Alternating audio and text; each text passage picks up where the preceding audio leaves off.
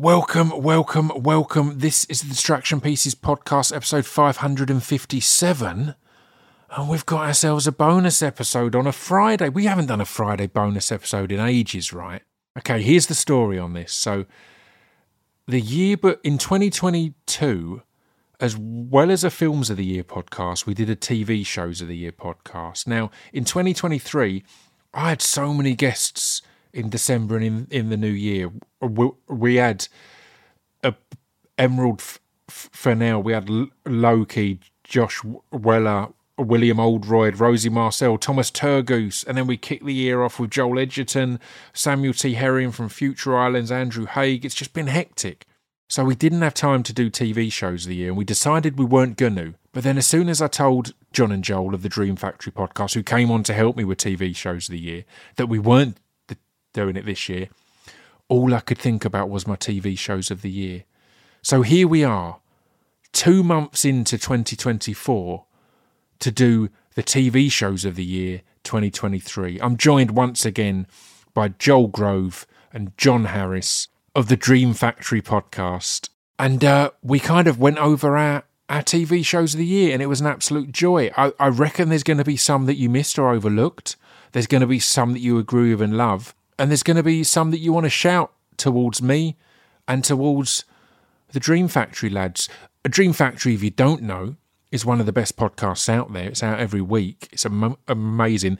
They describe what the podcast is in the episodes, so let's get into it. In fact, I went on Dream Factory just a few weeks ago. We recorded it all in one night, but it came out a couple of weeks back. So, yeah, let's get into it. We shouldn't wait any longer. I've made you wait several months into the new year before covering last year, so let's just go. This is episode 557 of the Distraction Pieces podcast with John and Joel of the Dream Factory podcast discussing our TV shows of the year 2023.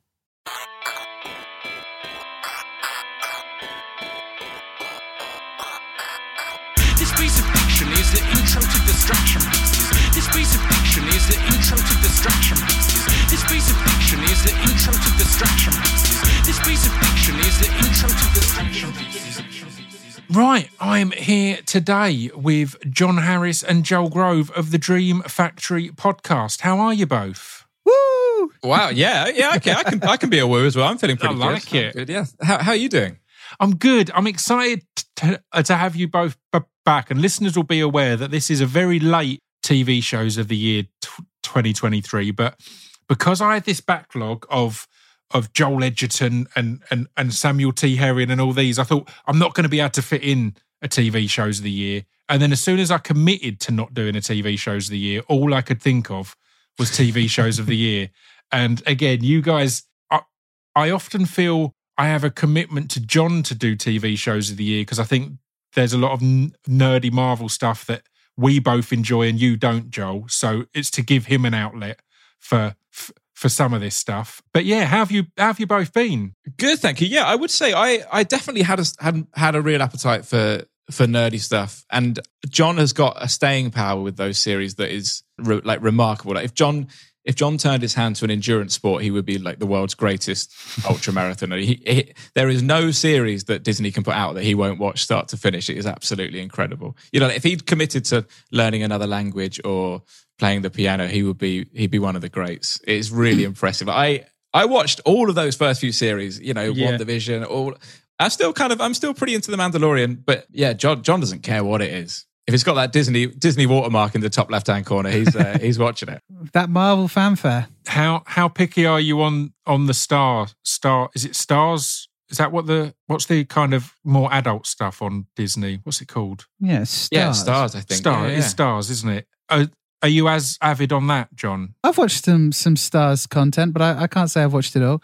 Because there's a Stars series I watched that I don't know if I enjoyed it or not. I've put it on my list because I got to the end of it, and I'm not sure if it was just a John-type resilience of I've started it, it's got good people in, or if I was really into it. But it's made the list because of that. But yeah. I think I might have the same show, but I'm worried that if it's not that show and you're like, no, I thought that was genuinely brilliant from start to end, regardless. So now I'm scared to say it. It might be the same show. Well, should we start with that? As we're going to be going back and forth on shows. John, what are you thinking? Is it Murder at the End of the World? It is. It is. And it was a weird one because I recommended it to people and then I continued watching it. It was one of them where I was like, am I just watching this to complete it because it's kind of a murder mystery? So they're the ultimate, I have to get to the end because for sure it's that. But I think I really enjoyed it and I think everyone in it is fantastic. Yeah. But yeah, it was an odd one. After it was finished, I didn't think about it an awful lot, if you know what I mean. Yeah, I think week to week, and there was definitely like a bit between like episode 3 and 4 where I was like, this is just excellent. And I don't think it's not excellent. And it's not even that the reveal of the murder is like incredibly unsatisfying. I think it's a pretty satisfying ending. But I think you're right. It's just, I think in this conversation, I think that it's fair to say that some of this stuff might be so obvious that we don't even actually talk about it that much. But there is some of the best telly that's happened in decades in the last year. 100%. I think there's 3 shows in a row, I think, that had an episode that everyone was like, that's going to be the episode of the year. And then another show came out and there was another, no, that's going to be the... Do you know what I mean? It felt like you almost forgot these amazing episodes because of all the other ones. But yeah. For sure. I think the thing with Murder at the End of the World, though, as well, was I was a huge fan of the OA. So I went into Murder at the End of the World with a lot of trust in the people making it because I thought OA was so, at the time, or for its time, it felt so clever and so groundbreaking. And it was the first show that I saw that would have a 20-minute episode and then a 70-minute episode. And just there's a famous episode in it where the opening titles only come in like 30 minutes into the episode. So there's 30 minutes that were all pre-credits kind of thing or pre-titles. So I think because of being such a fan of that, I went in maybe with more faith to Murder at the End of the World than I might have. And I'm glad I pushed through, but I wonder if it wasn't made by that team, would I have bailed at some point? Can you give me a little 2-liner on what the show is? I've not seen it. I'm not really aware of it. Well, a super genius billionaire has a party for a load of what he thinks are the world's greatest thinkers, whether they be artists, scientists, whatever else. And at that dinner party, someone dies, and you're then like, "Oh, who did this? Why did they do this? Why?" Yeah, it's a good hook. Yeah, and again, this is a great show, and I really don't like. We're going to talk about brilliant shows, and I don't want it to be all negative. There is a character in the first episode whose job it is just to have to like act like he's naturally explaining who every other person on the trip is. And I felt so bad for that. That actor's performance is basically like, wait a second, you're the guy who wrote that book about this thing. And I was just, it must be so hard to be the exposition guy in that situation. Yeah. It literally is. They should have got exposition into his name somewhere. Manuel Exposito would be perfect. But yeah, well, Joel, would you like to pick a show? I don't want to make that your pick, John, because I've kind of forced your hand there. So we can. Thank you. We'll go Joel and then to you, and then I'll throw one in, and we'll go around like that. But yeah. So there's definitely going to be quite a lot of crossover here, right? So I think probably the big 2 for me, we'll get to. I'm gonna swerve those for now and go for one that it might not be on your guys' list, but it may well be. I think probably still my favourite show of the last few years, and maybe my favourite show of last year is I Think You Should Leave with Tim Robinson, the sketch show on Netflix. It's into 3 series now, and I just think there's been no let up in the quality of sketches and sort of the originality of sketches in that show. I think it hits a part of my brain, whichever bit of my brain receives humor, it hits it so perfectly. Like it feels so perfectly attuned to my sense of humor in the same way that I felt when I first watched Limmy's sketch show and shows like that. It does something for me. I think it's absolutely brilliant. It has varying lengths in terms of episodes. Sometimes there's kind of quick fire sketches. Sometimes like there'll be an 8-minute sketch in a 14-minute episode of that show. Yeah. It's so brilliant that the sketches just get given the room that they need to have. And I guess the most famous one from series 3, and maybe the best sketch in the show, is they're on a dating show. Oh no! So you've got a different favourite sketch, which for the smoky crooner, yeah. But there's also the dating reality show, and the setup is it's like The Bachelor or something. And this woman's about to pick someone to leave the dating show. She's got sort of several potential suitors, and Tim Robinson's one of them. And she says, "Look, the problem with you, Tim, is that you're just obsessed with this zip line. So they all live in this big house, and there's a swimming pool, and there's a zip line that goes down into the pool." And then you just see all this footage of him just on the zip line over and over again. And he's clearly just there for the zip line.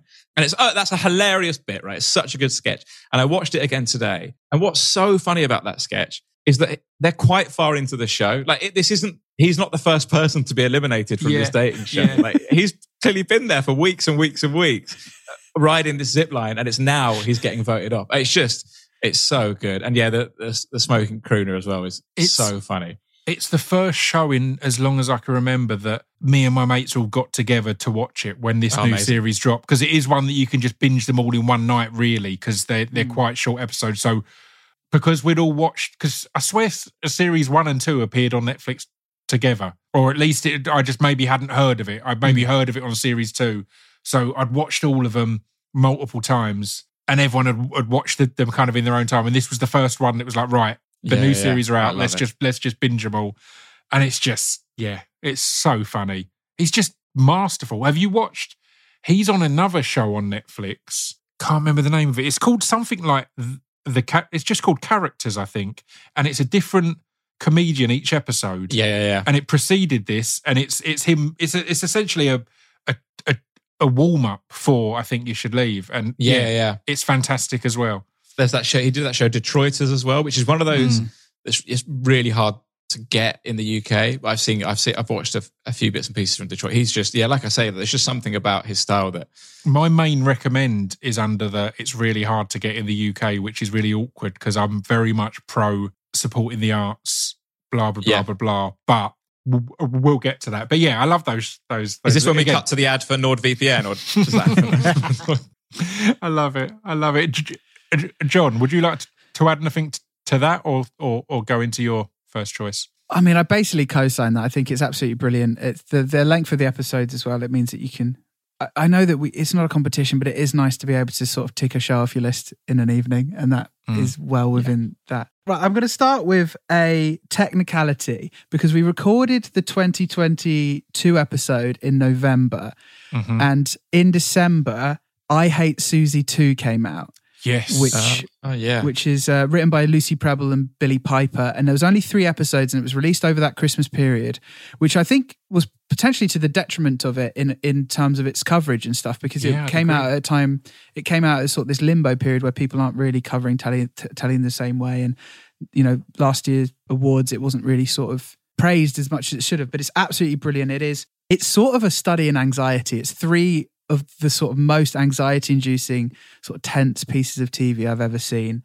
For those who haven't seen it, it's maybe not semi-autobiographical, but there's definitely elements from Billy Piper's actual life that made its way into this show. It is about in inverted commas, sort of washed-up former celebrity who, in the first one, she has a sex tape scandal, and in the second one, second series, which is only 3 episodes, she's trying to sort of get her life back together, and she goes on to a sort of Dancing with the Stars, Strictly Come Dancing style TV show competition. Amazing performance from Blake Harrison as an ex-footballer on this dancing show. So good. It really is. It's one of those ones where I think the guys who played the In-Betweeners, are probably happy to have been the cast of an iconic television show. So that's probably more than enough. But I do feel like I feel a bit sorry for him in a way, because I think he's known as the sort of idiot comedy guy when actually he's clearly a brilliant actor generally.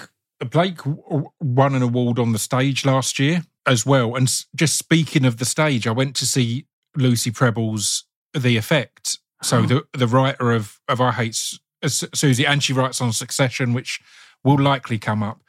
She had a play called The Effect with Taylor Russell and Papa S.A.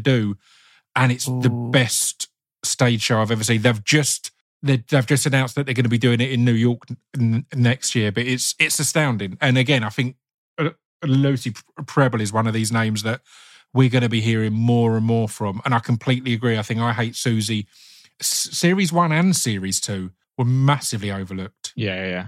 I agree. Really good show. I think, Lucy Prebble's going to be one of those names where it's like just an instant watch if she's involved. Yeah. Well, I mean, again, as we've said, there's going to be a lot of crossover and we've got a lot on our lists, but there's one I want to go for just because we've talked about Overlooked, and Top Boy wrapped up in 2023. And I think it is criminal that Kano has never really been up for BAFTAs and awards. Jasmine Jobson as well. I think those two in particular, their performances in Top Boy throughout season after season are absolutely astounding. And you don't want to jump to the racism thing, but I don't know why that show doesn't get more attention and more praise, because the way it's directed is amazing, the writing tends to be amazing, and so much of the acting is just absolutely astounding, yet you never hear it mentioned in awards circles. And I wonder if it's because it is made for a younger audience. Yeah. And maybe, even if we're not going to go on the racism card, but it's certainly made for a younger audience and maybe gets overlooked by the type of people who are putting up these awards things. And Kano is absolutely phenomenal. He's such a brilliant actor. And I wonder is there like a snobbery around, I don't know, like you're talking about the people that run award shows, and he is, to my mind, like, is he first and foremost a rapper, and does that hold him back maybe in being acknowledged as being like a genuinely brilliant actor? I find it fascinating because he's so good. He's so good in Top Boy. I'm excited to see what's ahead for him, because as I said, all he was in for so long is Top Boy. Yet as I said, he doesn't. You have rappers who act and they play a gangster really well. The nuances of Sully's character and the journey he's gone on throughout that series, that isn't just a rapper acting. That's just, he's an amazing actor. And I think it's really bad that, as I said, he's never, I wonder if it's because he's not in that world, he's not got someone who's putting him forward for stuff and pushing his name out there and all that kind of thing, because the reality is he's more, in another world. But I think it's mad how overlooked it is, because I think it's a really good show. People haven't really talked about it this year. Did the move to Netflix, do you think that helped or hindered it at all? Or it certainly helped, like nationwide size kind of thing. Like it's such a respected show. 90% of the time you'll see American rappers or singers or whatever else doing British accents. They will be referencing food and they will be referencing everything they've learnt from Top Boy. So I think it definitely spread things out there. But it's an odd one. It's hard to know why it gets overlooked, because it's so British as well. It's like BAFTAs in particular, it should be up for everything because it's so homegrown, internationally huge, but not a peep. Completely agree. Let's hope he gets acknowledged more for future stuff. Because he is, he's seriously talented. Sort of annoyingly talented, really, if we're going to be honest about it. That's what we're not saying. I had him on the podcast, and afterwards he was asking me like advice on how to get acting gigs, to get stuff done. I'm like, you're so much, you should be so much further ahead than me. You've been doing this longer and you're better. To be blunt, you're better than me. Like, how are you asking me for advice on getting things across the line and all that? So insanely talented lad. Joel, what would you like to bring up next? What should I bring up next? Should I do one of the big ones? Should I take a bullet and do one of the really big ones? Okay, match of the day. No, let's do. What should we do? Should we do The Last of Us? Yeah. I mean, joking aside, it was in 2023 that we had the match of the day during the Lineker walkout. Yes, we did. And there was a match of the day with no commentary. Yeah, so we can genuinely talk about match of the day in the TV shows of the year, because that was madness to see people. That support of Lineker. Absolutely, I loved that. I thought it was so interesting. Yeah, the walkout. Yeah, that was brilliant. I mean, I don't know which one you're going for. Let's do The Last of Us. It's so good, isn't it? Amazing. It almost feels like damning it with faint praise a little bit to say it's the best ever video game adaptation, because I think it was so far beyond that, and I think the audience was so much more than an audience that were familiar with it as a video game. Yeah, brilliant. What I think is a real testament to that show is it would have been a phenomenal series with Pedro Pascal and Bella Ramsey as the series arc, but also within that series, there is the episode with Nick Offerman and Murray Bartlett that is one of the greatest episodes of TV ever. Which is the lowest rated episode on IMDb because of homophobes. So because it's public vote, it's the lowest rated. Like on Rotten Tomato and things like that, on the actual critics vote, it's the highest. Yeah, it's one of the highest rated episodes of TV ever. But because of idiots in America. Wow. Yeah. But what an episode. That episode is absolutely amazing. Absolutely amazing. I didn't, completely unexpected. I'd played the game, and that's a kind of they use quite a lot of license. There's quite a departure from the way it's told in the game, which was the way to do it 100%. And yeah, I absolutely adored that episode. It was completely devastating and completely amazing. And like I say, just within this series, like just completely complemented the series, but stands alone as like its own little story. True masterpiece. Yeah. But I think that's what they really nailed, was stepping away from the game, but at the same time paying absolute respect to the game. Like the buzz I got a few times when they'd do something that is playable tactics, if you know what I mean. Like in the museum bit, the first time they're in the museum where they just kind of move and turn around, it's like, that's how you play that's the tactics to win the game, and you put it in there. There's so much in there. There's even bits where they like move bookcases in the way that you would move. You have to move a bookcase in that video game to get through a window or something. Yeah. There's so much respect paid to it, but then also knowing when to go down this road more, explore more than the game did, and excitement over series 2 because they've added a Caitlin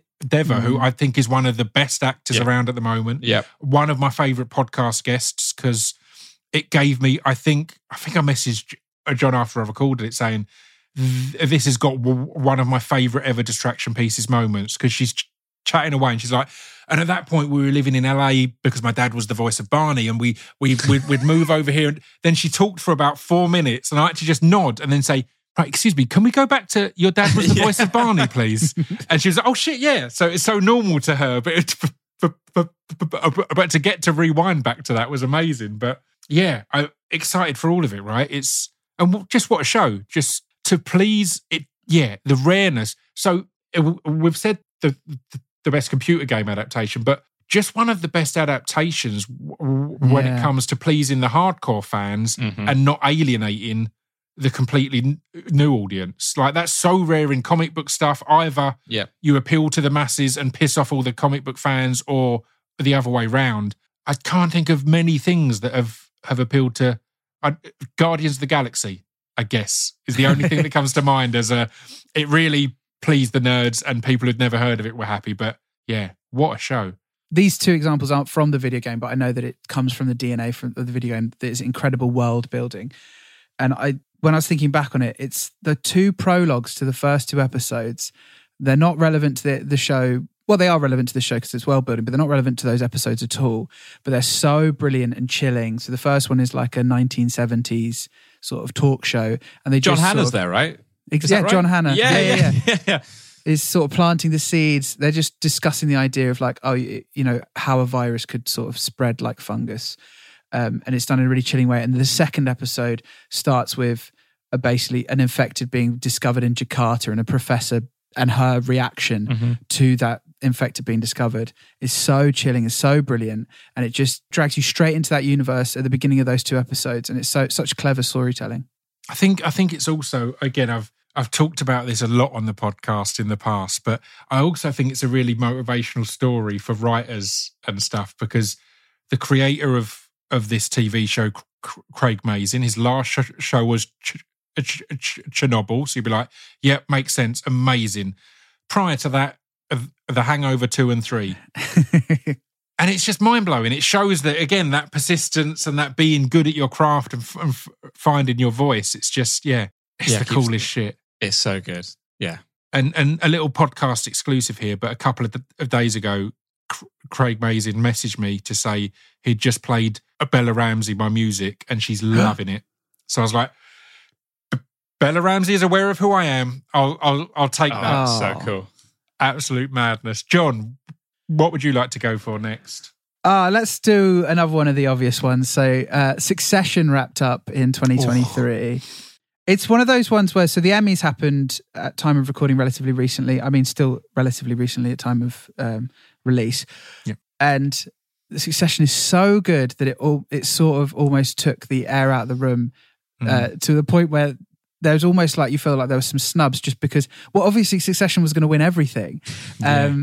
So the performances, as has been through the whole show, the performances are absolutely incredible.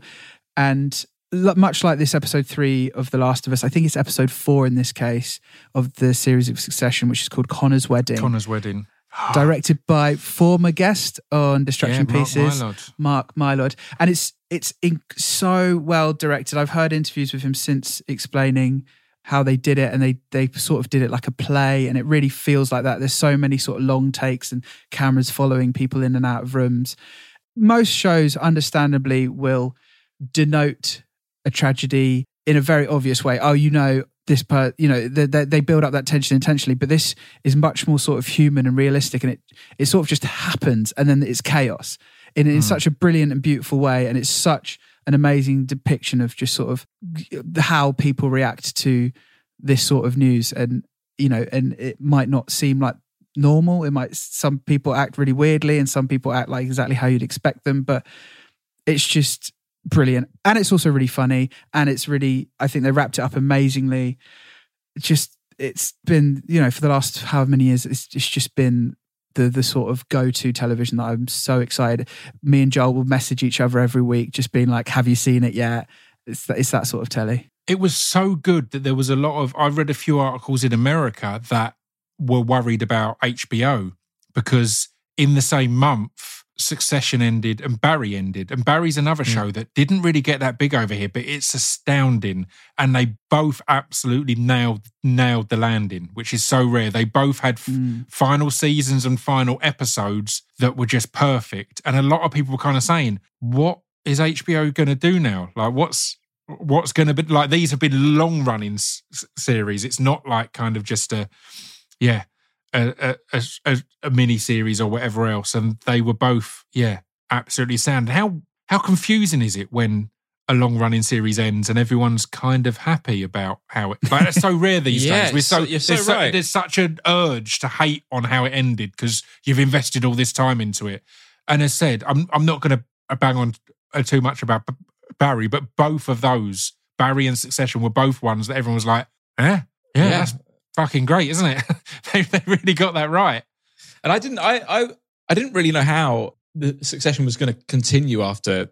What's sort of the policy here with spoilers? Because John was being very, very, very tactful, beautifully tactful. I mean, it's the biggest show of recent years. It's let's. I mean, there's going to be a spoiler coming up, right, Joel? Yeah, there's a spoiler coming up. I mean, I'm pretty sure UK. One of the newspapers in the UK ran a front page obituary for Logan Roy. So I mean, I don't know how much of a spoiler we're breaking here. Yeah. I actually, after episode 4, Connor's wedding when he dies, it took me a long time to finish the series. Like I didn't come back the next week and the week after and the week after. And as John is saying, we would message each other every week. John was actually, it got to the point of nagging me, being like, why haven't you watched the next episode? Why haven't you watched the episode? Yeah. I found that episode, it was so brilliant. I found it so completely devastating and such an unbelievably accurate depiction of sort of the madness and the quiet and the insanity around when you lose someone, when you get that, when that phone call happens. And I just thought, I honestly just thought, I don't know how I don't even know how they end. I don't know how the series ends here. I don't know how we pick it up in the next episode. And I was away from it for a little while because I thought it was almost like the show had ended for me then. I thought it was so perfect, and this like totemic character within the show had passed. And then obviously you finish the series and you realize that like actually it's a brilliant narrative device because we need all of the attention on the kids, and the show is called Succession, right? And we need to resolve reach some sort of conclusion with the succession plan, and it plays perfectly. But yeah, I found that episode that single episode might be like the most affecting telly that I've ever watched, I think. Yeah. As someone who write scripts and have scripts in development at the moment, it made me embarrassed as a writer because, as you say, him dying when he died makes so much sense, but I didn't see it.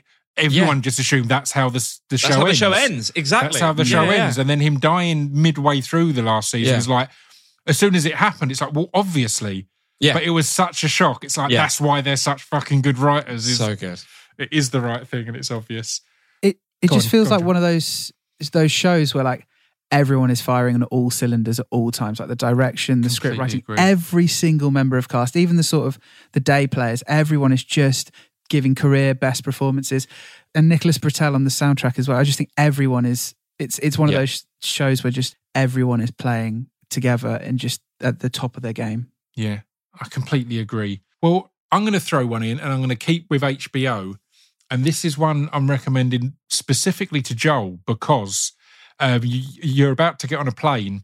And the only reason I know about this is my brother had a flight to and from Malaysia. And on the way out there weren't any films he fancied. And you know they'll often have a few episodes of a series, particularly HBO stuff. And they had a documentary series called 100-Foot Wave. And I'd never heard of it. He raved about it. I still didn't get around to watching it for ages because it's about big wave surfing. And I was like, that doesn't really interest me. He finally got us watching it. Me and my brother go around my dad's every Thursday night and watch some TV and cook some food. So we like a series. And when my brother was away, it was Ted Lasso. Me and my dad got through a Ted Lasso. But it became 100-Foot Wave, and it became the hardest thing in the world to hold off until Thursdays to watch. And we ended up doing 2 episodes each week. It's about big wave surfing and a guy called Garrett who basically invented it. And it's mad because this documentary series, I don't know if it's ever happened, but this documentary series was started following Garrett and the sport, basically at the invention of the sport. Oh, wow. So big wave surfing is where you tow out on a jet ski instead of just paddle out, and you go out to where the really big waves are, and the jet ski, you're being pulled along, it will drop you on a wave, you let go and the jet ski goes off, and you ride these big waves. And it's astounding because, I mean, the characters just all happen to be just absolutely amazing and the most watchable people in the world. But you're also watching a sport evolve and technology evolve. So it starts off with obviously cameras on the shore all the time and zoomed in as much as they can and getting these shots. And then at some point along the way, drone cameras start to appear and you're getting these and GoPros and all sorts of other stuff. So you get to watch this sport evolve with these particular characters. And there's this one lad called Cotty, who's a plumber from Bath. I think he's from Bath or Bristol. And he went over, because it's all based around this place in Portugal that someone who'd lived there their whole life just took a picture of this particular shore and sent it to this guy Garrett and said, I think we might have the biggest waves, but it's not a surfing area, it's not a surfing beach. By the end of the first series, it's one of the most travelled to surfing beaches in the world. Like, people come over for all these competitions, people come to watch. And then, in series 2, it kind of grows and grows and grows. So you're kind of, in a way, you're watching the evolution of a sport.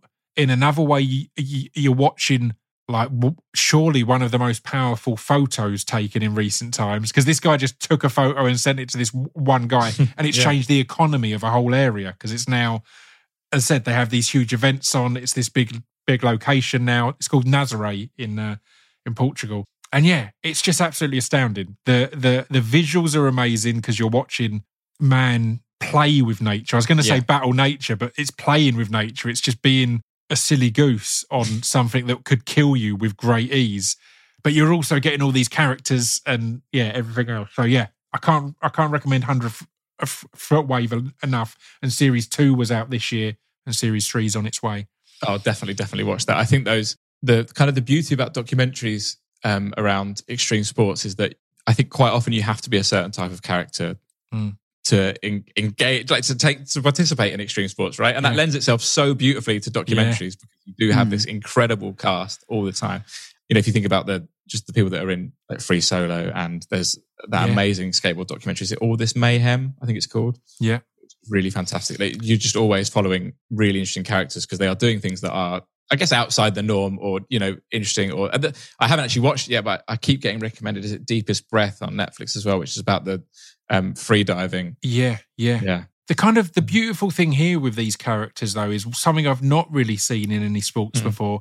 Is it really feels like they're not, like they all love each other and they're not competitive and things like that. Like, because obviously when a big wave comes, if you're a team, one of you's driving and one of you gets to get the wave. So even there, you'd think there'd be a bit of jealousy, kind of, if this person breaks the world record for the wave, and you're like, I was out that day as well. If I'd been on the other end, I could have got that wave. But there's none of that. And then even between the different teams, there's people who are all there on the same day, and one person breaks the world record, and they're basically obviously all aiming to get the 100-foot wave, because no one's ever ridden or there's no recorded riding of a 100-foot wave. But everyone in it is like, you should have seen what Justine did that day. It was absolutely amazing. It's like, and there's no jealousy. It's a beautiful thing. But yeah, Joel, I'll definitely watch. What would you like to throw forward?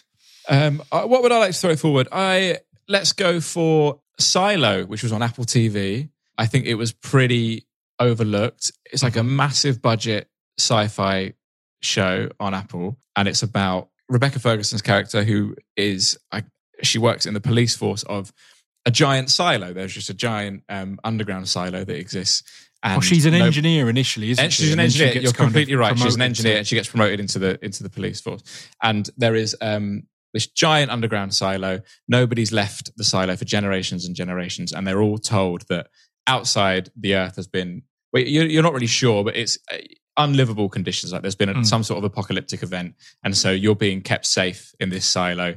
And there is, like you say, she's an engineer, so there's a hierarchy throughout the silo. So as you'd expect, the people at the top of society live towards the top of the silo, and as you get down towards the bottom, your engineers. There's like it's like a class system, stratified system throughout the silo. I loved it. I thought it was really excellent. The cast is great. I'm only really saying it here so that more people watch it, so that more of it keeps getting made. It looks amazing as well. It looks like it was a proper big budget so Apple good. type show. Common's amazing in it. Yeah. Love Common in there as like the secret police enforcer. He's so good, and ended on a brilliant sort of end of season 1 cliffhanger that will be absolutely. I'm not actually sure if season 2's confirmed. I think it might be, but it feels like it would be one of those that would go down in the ages of like cancelled show series 1 ending kind of situations, you know. But yeah, I really loved it. I don't know how much more there is to say about it really, but it has almost like a cyberpunky kind of feel to the design of the silo. Yeah, just really good sci-fi show. I love those concepts that, again, it's what I thought was amazing about Snowpiercer is the simplicity of, here's society.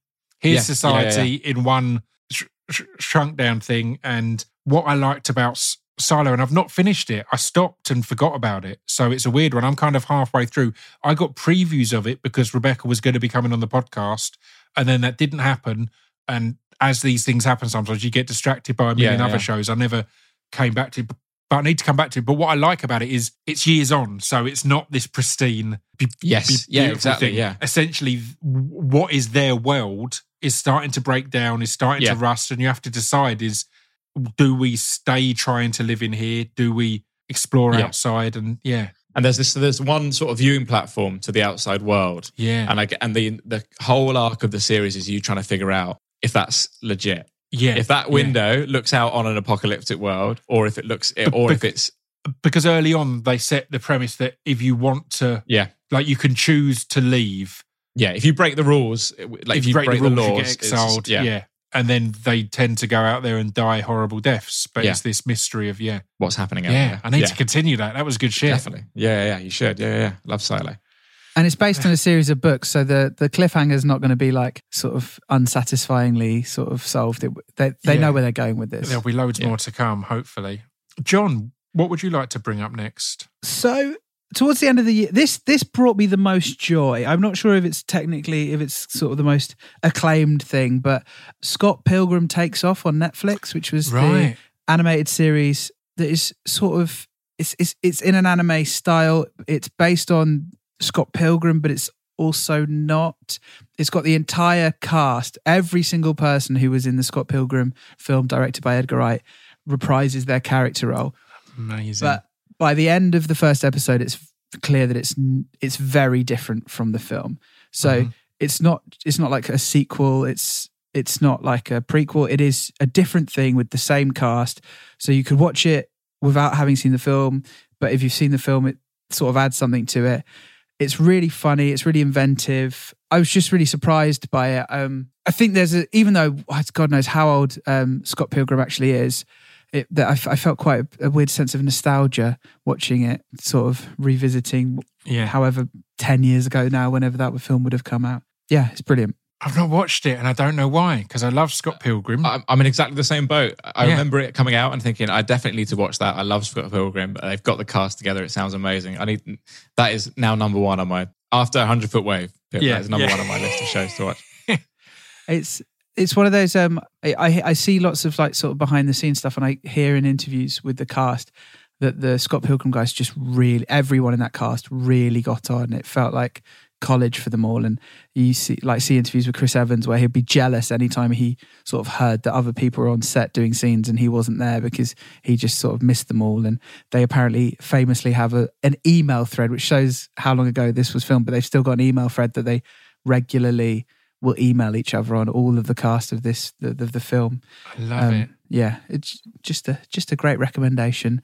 Is it like a one and done series, or it definitely doesn't like end on a cliffhanger or anything, because like they're from a series of comic books as well, aren't they? So there's probably the material there if they chose to. But what's interesting is that it's this weird thing where there's 3 different Scott Pilgrims. There's the comics, there's the film, and there's now this TV show, which are all the same thing, but also simultaneously of like incredibly independent of one another. And that's it's sort of unique in media as far as I can sort of think, where something is like that, where it is the same creative people in the case of the film and the TV show, the same cast, but it's not the same thing, which I think is really interesting.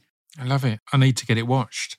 I've got 2 anime shows I want to recommend, so I may as well we'll put them together, right? As we're in a little animated section. But one of them, the first one, is on Netflix, and it's a show called Vinland Saga, which again seems to have been overlooked a lot. It's won loads of awards in Japan, and it's a Viking anime show, and it's just absolutely astounding. It's all based on a lot of true history of when the Vikings came to the UK.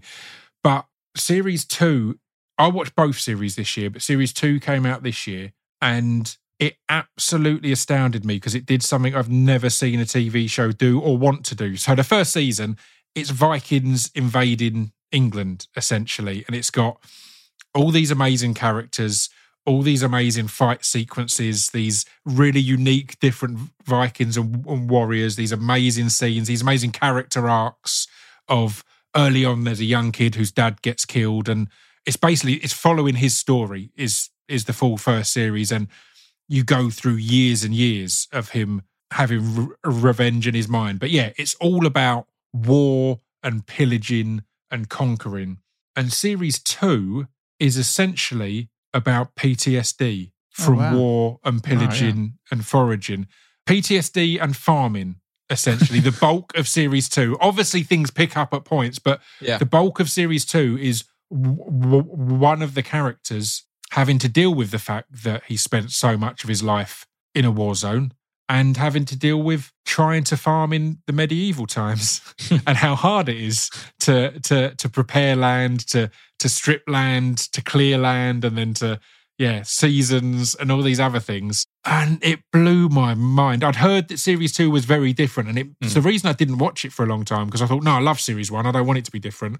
But no one had said how it was different. And again, you still get a lot of good characters in there and violence appears, but just as a choice, it blew my mind that you'd have this show that was a huge hit because it's an action show, and the next series would be, all that action that has consequences, it has effects, and blew my mind. And it's on Netflix. It's a big, that sounds great. Big recommend. Easy to be put off because I think it's 22 episodes each series, but they're 20-minute episodes. Okay. So again, it is actually a shorter series if you're looking at hour-long kind of things. Yeah.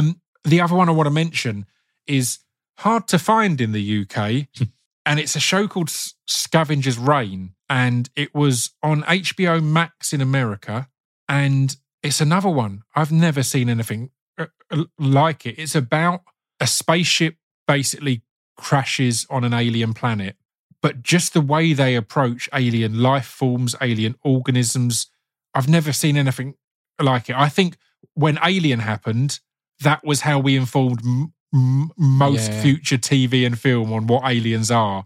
Whereas this really goes off how flowers work, how nature works, and then making these small tweaks and changes. So there's so much in it that just for the biology that they come up with, it's so amazingly watchable. But you do have questions of the validity of AI and robots, survivors, what is warranted to do to survive, what the priority should be in surviving on an alien planet, because a load of these survivors have landed on different parts of the planet kind of thing, and they're trying to scavenge and get back. But oh, nice. Honestly, it's astounding. It's one that, as we were saying, I think it was. I mean, spoiler for the listener, we've essentially recorded 3 podcasts this evening, and I think it was a conversation that me and Joel had before John arrived for the first podcast. But it's one of those things that seem to be huge in America and gets so much praise and love, yet hasn't found a platform over here yet at all. Even though loads of HBO stuff comes on Sky Atlantic or Now TV or whatever else. So I really hope it comes over here, and I really hope we get more of it, because it was, just truly mind-boggling. Everyone that I've recommended it to who's got round to watching it has not known what to say afterwards, because it's not like anything. I've never seen a representation of alien life form in this way. It's so, or one of the reviews, I think it was in The Guardian, said it was like David Attenborough has made a sci-fi anime, and it's like you're watching one of his Earth films, but it happens to be an alien planet. It's mad. Well, I think and I'm sure, look, there are loads of like anime fans and stuff who will be like, welcome, to the club. You're like 20 years late or whatever. But it does feel like we are at a really good point in animation where big companies are investing in sort of animated stuff for adults. So you've got like the ones we just described. Netflix has also got Blue Eye Samurai that's had rave reviews, and Amazon with Invincible is on my long list. I think Invincible's brilliant, and it seems like a good time. And the casts it's attracting, like the voice cast, the US voice cast of The Boy and the Heron, where it's like Florence Pugh, Christian Bale, Willem Dafoe, all these amazing people. And this show, Scavenger's Reign, has got Wunmi Masaku, who I think is a really great actor. He's in Loki, really good in Loki as one of the time kind of wardens as such. Yeah, it's cool that they're getting... Scavenger's Reign is an American production, so the original voice cast is American, similar to Blue Eyed Samurai, where it's an anime style, but it's an American production with, great voice acting and that. So, some good stuff, man. Nice. I would do a quick, while we're in Anime Alley, I would do a very quick shout out for an animated series that I haven't finished yet, but I'm really, really enjoying. And it's filling sort of the BoJack Horseman void. There's a show on Netflix called Carol and the End of the World. And the concept is there is a giant thing in space heading for planet Earth, and it's going to wipe out planet Earth, and we're all going to cease to exist. But it's taking a very long time. It's going to be here in like 18 months, 2 years. And so people on Earth have embraced quite, hedonism, and they are seeking their passions in life and fulfilling desires and dreams and things they'd always wanted to.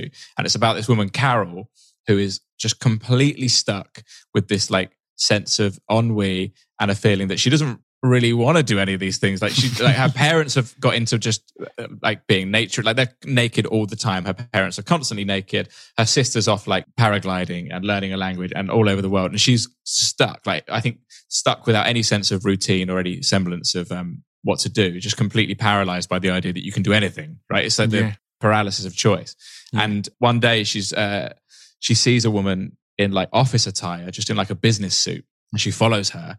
And this woman goes to this abandoned building, gets in a lift, and then emerges at an office. And there's essentially like 100, 200 people almost cosplaying the existence of an accountancy firm. And she goes in and she joins and starts working at this maybe non-existent business that you can't really work out what's going on there. Oh, it's such a brilliant idea, and it's so true. Like if you had all sense of routine removed from you, how would you know how to spend your time? And it has that it has that kind of that BoJack what am I doing existential kind of feel to it. I'm really enjoying it. So that'd be a recommendation from me. Yeah. What a great time spent in Anime Alley. I had a good time. What a lovely time. Joel, do you want to throw another one in? I guess we've probably got one more each, have we, as time is going on? One more, two more? I don't know. One more. Yeah, I can. If it's one more, I will probably go with Dave. Series 3 came out in 2023. It is the show about the rapper Lil Dicky's trials and tribulations as he tries to become a successful rapper. And it is absolutely brilliant. The level of cameos that he's reached in Series 3 is ridiculous, right? I've not watched it. I watched the first series and loved it, and for some reason haven't continued. But loads of people have been raving about it. It's phenomenal. I think it's FX's most successful ever show, most watched ever show. Series 3, he is now famous, and it means that there are episodes where he goes to the Met Gala, and they have managed to recreate the feeling of being at the Met Gala and the people that would be there. The final episode is essentially a hostage film where him and Brad Pitt are taken hostage in his house for an hour and 15 minutes. It's absolutely remarkable. And my favorite episodes are probably, there's one where he's making a music video about himself, and it's like 3 or 4 generations of his life, so younger versions of him, and he's filming a music video about them. And there's another one where they're on tour and they get stuck in this house in the middle of nowhere, and there's a tornado, and they're stuck with a very, very sort of conservative Christian family. And it's all the trappings of, like, you know, as a rap tour bus with its entourage, and they're all stuck in this house. I think it's so brilliant. I think they do really ambitious things with each episode. I absolutely love it. I think he's just an unbelievable performer. This is the first writing and acting he's done for TV. Yeah. And he's so excellent. I love it. I think it's such a great show. I need to get on this. That and Reservation Dogs are two that I've watched one series of, thought they were amazing, stopped watching despite the fact everyone says it gets better and better every series. Yeah. It's absolutely astounding. I'm like, I haven't gone back to it for some unknown reason. So yeah, Dave would be my other pick. I love Such a brilliant show. Have you watched it, John? No, like Pip, I've started it, but I haven't continued. It's on iPlayer, right, in the UK? Weirdly, I mean, I don't know well, if you want to get into the weeds of where to watch Dave, it was on iPlayer, but now it... Let's get into it. Let's talk distribution. It was on iPlayer for Series 1, and now I think it's all on Disney. I think maybe... Okay. Did Disney buy Hulu? I don't know, but I think Hulu stuff's on Disney now, maybe. Well, what's that series? Like, there's a series on Netflix that my mum had a nightmare with, because it was a show that was cancelled in America and Netflix saved it, but Netflix over here only have it from where they've saved it. So series 1 to 4, what's it called? It's like it's a plane crash. Is it some? Yeah, I'm sure it's something about a plane crash. Or okay. I mean, the listeners will be screaming. Yeah, now. They will. Yeah, sorry, sorry, listener. But yeah, it was bizarre that my mum was like, "Give this a look," and then she was like, "Hang on, I can't keep watching it." So I had to go back and forth all over the place. I'm going to jump in and throw an honourable mention here because it's got a similar situation. One of my shows of the year also had arguably the worst name in recent TV history. So one of my favourite shows of all time is Justified. Timothy Oliphant is fantastic. Mm-hmm. That was another one that years on, it finished about 10 years ago, and they've just decided, I was thinking of it when John was saying about Scott Pilgrim. Years later, they've gone, let's get everyone back together and do another series. But instead of calling it Justified Series 8 or whatever it is, they called it Justified City Primeval. Okay. For no reason whatsoever. It's fucking awful. So I was, because me and my brother were big Justified fans, so we were really skeptical. But then we watched it and it was amazing. All the characters just felt so good. The new characters fitted perfectly. And it's one of them, because it was coming on to Disney, Disney also bought the entire back catalogue of it. Nice. So it's one of them. It's a tough recommendation because it's like, yeah, it's really good. There's 9 series to get through. Yeah. It's a long one to catch up on, but it was really good and really fun. But still, Justified City Primeval. It sounds like a knockoff PlayStation 1 game. Yeah, it really does. It really does. But John, it's your turn next. I've stolen a spot. One that surprised me because it was brilliant, and I was slightly apprehensive, was on last year's one of these we talked about The Boys series 2 or 3, whatever it was, and this year was Gen V came out. I'm so glad I haven't got this on my list, and it so should be. It was absolutely brilliant. It was the extending of a universe in which the original premise is sort of taking the mick out of comic books. Made me anxious because I thought, well, there's a lack of self-awareness to sort of expand the universe in a show that is sort of taking the mick out of how all comics expand their universes and stuff. Yeah.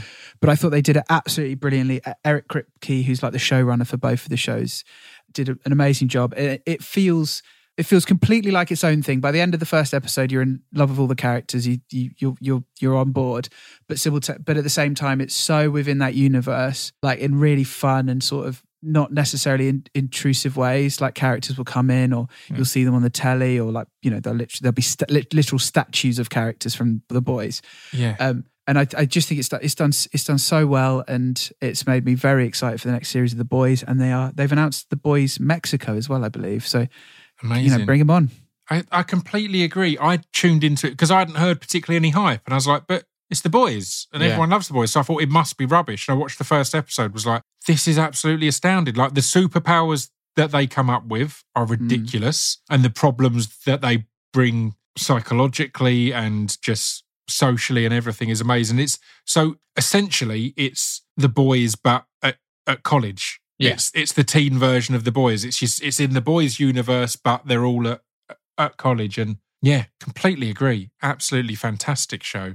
And it got me really hyped for that. Like, it leads into the next series of The Boys really well. And then again, if it keeps just going back and forth, I think we've got a hell of a bit of world building going on there. Yeah. If we get to have this between series of The Boys, that's great. Yeah. I don't know. I don't want to sort of commit to saying it's the best one ever, but it's probably in the top 3 puppet massacres I've ever seen on telly. Oh man, a hell of a puppet massacre. Yeah, great show. I don't know why it isn't on my list. Even though this list has no other form or function, I'm writing it on there because I want it on the record. I don't need this list anymore, but no, that should be on there. Well, I want to kind of round things up then. And again, we've not mentioned Traitors. Are you guys Traitors fans? Because at the moment, where we are now, Traitors is blowing up. But just after we recorded last year, Traitors came out beginning of 2023. Are you Traitors watchers? I'm not. Are you reality you're going to be TV fans in general? You're about to be the 2000th person to tell me to watch the Traitors. I know I need to. It's really watch fucking Traitors. good. Yeah. Really fucking good. Just as reality, it's got that vibe of those early seasons of Big Brother when you're like, this is good TV, but it's also genuinely a good a fascinating social experiment. It's not just exploitative. It's like, this is really interesting. But yeah, that was one that I was like, how can we not talk about that when that's 100%. All anyone seems to be talking about at the moment? But I want to talk about the cooking dramas. So Boiling Point and The Bear, because I think both of them are absolutely astounding. The Bear, I loved series 1. We talked about it on the last time we did this, I believe. I think series 2 knocked it out the park. I didn't know if it could, but I think arguably better than the first series. Every cameo or every, new character that pops in is amazing. Yeah, have either of you watched it? Have both of you watched it? I've watched the second series. Yeah. It's one of those ones where, because the first series, I don't think there's anyone of note. That's incredibly mean. It was star-making turns. They weren't famous yet. Like Jeremy was big in Shameless in America, but we didn't really get that over here because we had our own Shameless, and yeah. And so when you sort of see that it's got like Will Poulter and Olivia Colman and stuff in the second series, I was worried, that these people are going to stick out like sore thumbs in this show with these like this bunch of characters that you've sort of grown to love. But they're all brilliant. It's all so well done. And so the first series is much more sort of traditionally linear in its storytelling.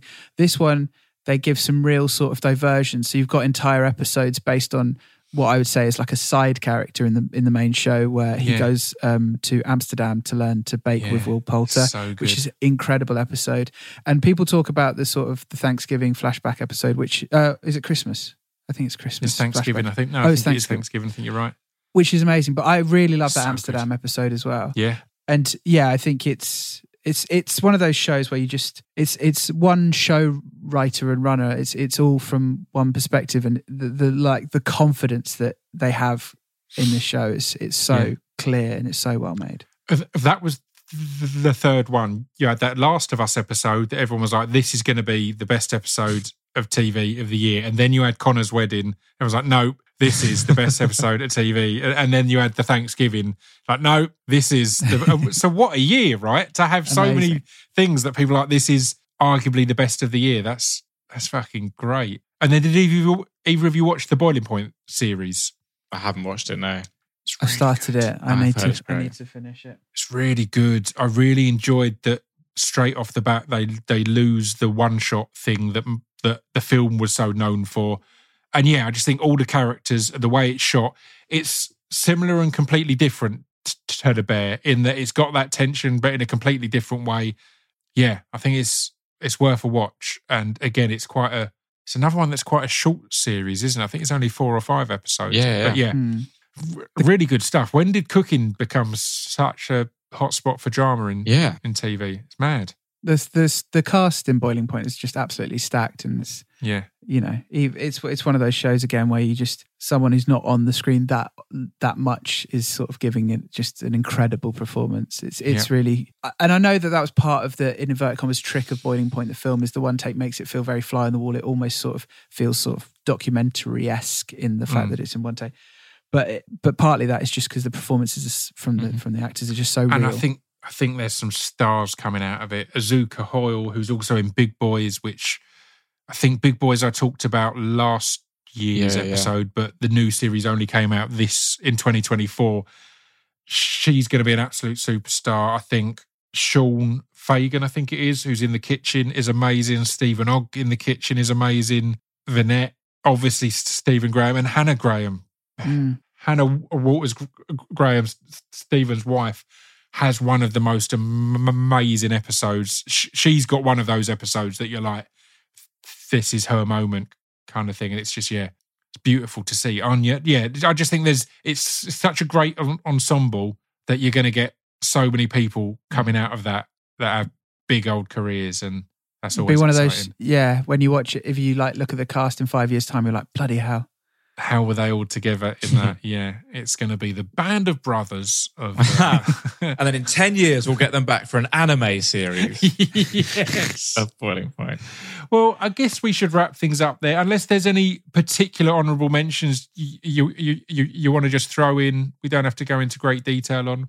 A couple of really quick ones, maybe. It's mad that it's just testament to how good telly's been 2023 that there was I thought a really good series of Black Mirror that we haven't mentioned. Haven't mentioned at all. I thought there were some like classic Black Mirror episodes in there. It was great. I brought up Papa Adu earlier, who's amazing. He's one of the best episodes of those. He's so good. So great. As the demon, he's amazing. I also really, really love Boat Story, which was didn't catch it. Heard really Daisy good things Haggard about it. And it's on iPlayer, Patterson isn't it? Joseph show. It's on iPlayer. I think it's 6 episodes in and out, one and done. The whole story is told in that time, about 2 people that find a boat full of cocaine on a small sort of sleepy seaside town in the UK. Loved that. And Jury Duty as well, which I think was last year. Yeah, catch that. Really brilliant. Yeah. The semi-reality show about a guy who goes to serve jury duty, but everyone else is an actor.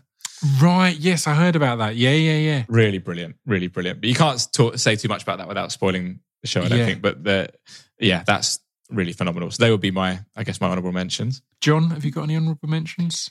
The only sort of telly thing that I would also like to shout, there wasn't so much of a nerdy corner. Well, there was a nerdy corner, but it wasn't like a traditional, Marvel, Star Wars stuff. So the real standout from that was, I think Loki really stuck the landing if you managed to get to the end of that. I completely agree. Really amazing sort of send off, or is it, to that character?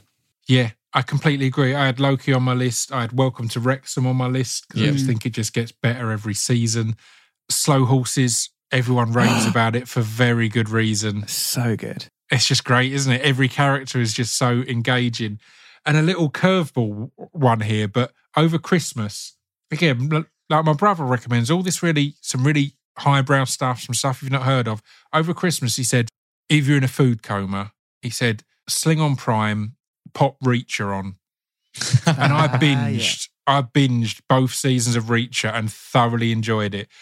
I'm not sure how much I can morally recommend it because I think there's some really questionable stuff. Even though it is a silly world, I think we're celebrating some really bad things being done. But it's thoroughly enjoyable. And that main lad playing him is just huge. A joy. He's a big massive. Boy. He's a big old lad. Surely, John, you must have seen him and been thinking Marvel. I saw him and I was who is he going to be in the Marvel universe? Because he's fucking huge and he's so good to watch. Big time. Yeah, he's one of the biggest men I've ever seen. Massive lad. But yeah, thoroughly enjoyable. Throwaway TV, but thoroughly enjoyable. Is there anything you didn't like this year that people were raving about? I only say this because I've got one. Wow. I can't think of anything off the top of my head. What's yours? It's not that I hated it, but I didn't really rate Beef that much. Oh, I was really excited about it because everyone was saying it seemed to be one of the first ones in Asia that the day it came out, everyone was like, "Oh my god, this is amazing!" And weirdly, I knew I was cat sitting that weekend, so I'd planned my takeaway, and I was like, I'm going to binge beef, and maybe the situation outdid it.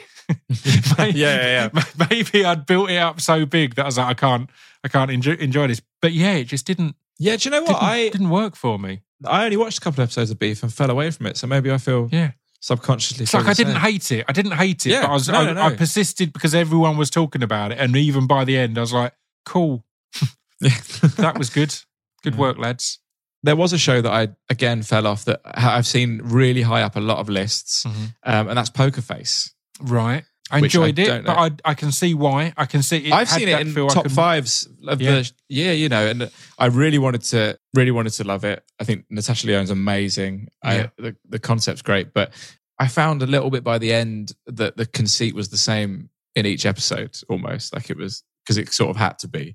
And I found it a little bit wearing. And I didn't make it to the end. The whole thing of it's like a modern Columbo is exciting until you realise I can't remember the last time I watched an episode of Columbo. So this is a really exciting idea. Oh, actually, I don't really like watching Columbo. So I get you. I did finish it and I did enjoy it, but as I said, it wasn't on my list here. So it's clearly one that didn't blow me away. John, have you got anything?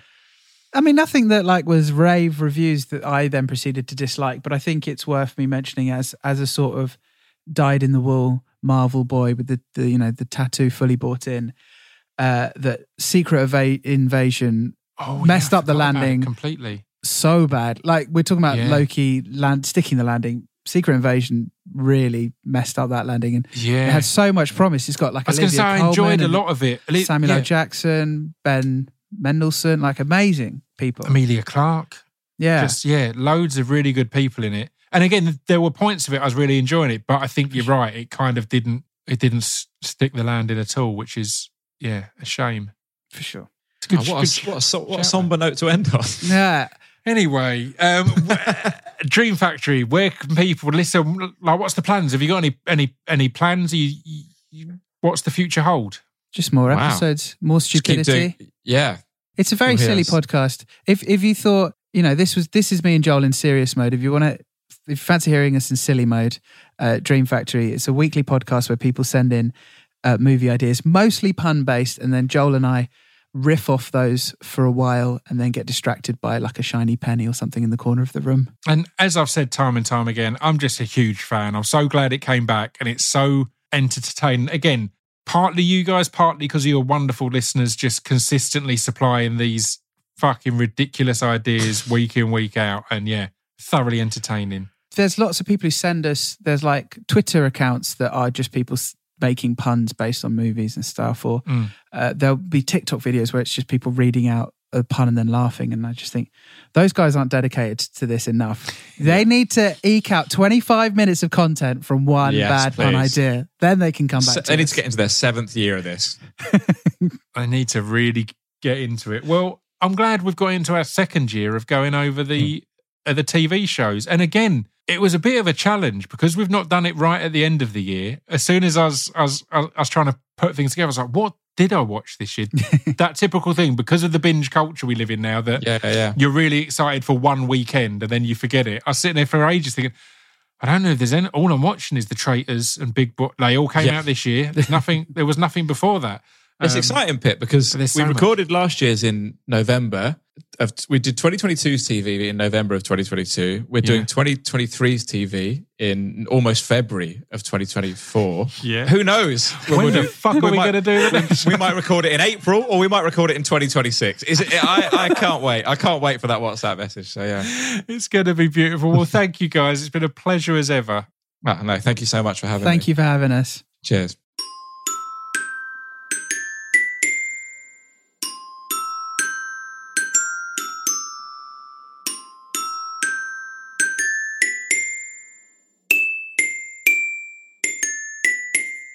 You've been listening to Scroobius Pip's Distraction Pieces. There we go. That was John and Joel. I love doing a little bonus episode every now and then. It's a lovely little treat.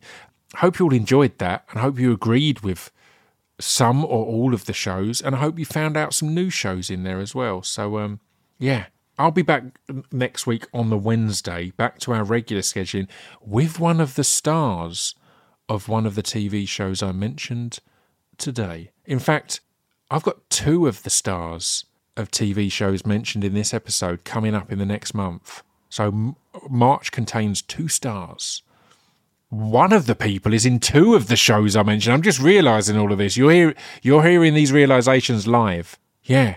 So one of my guests coming up is in 2 shows that I recommended, and another one's in another show. So there's a lot of excitement to come. And I've got 2 music-based guests coming up, which I know people get excited about. So March is going to be a hell of a month, I'm telling you. So I guess let's get on with it. We've started it. Let's continue it as we mean to go on. So I will see you next week. Until then, stay safe and stay sane. Ta-ta.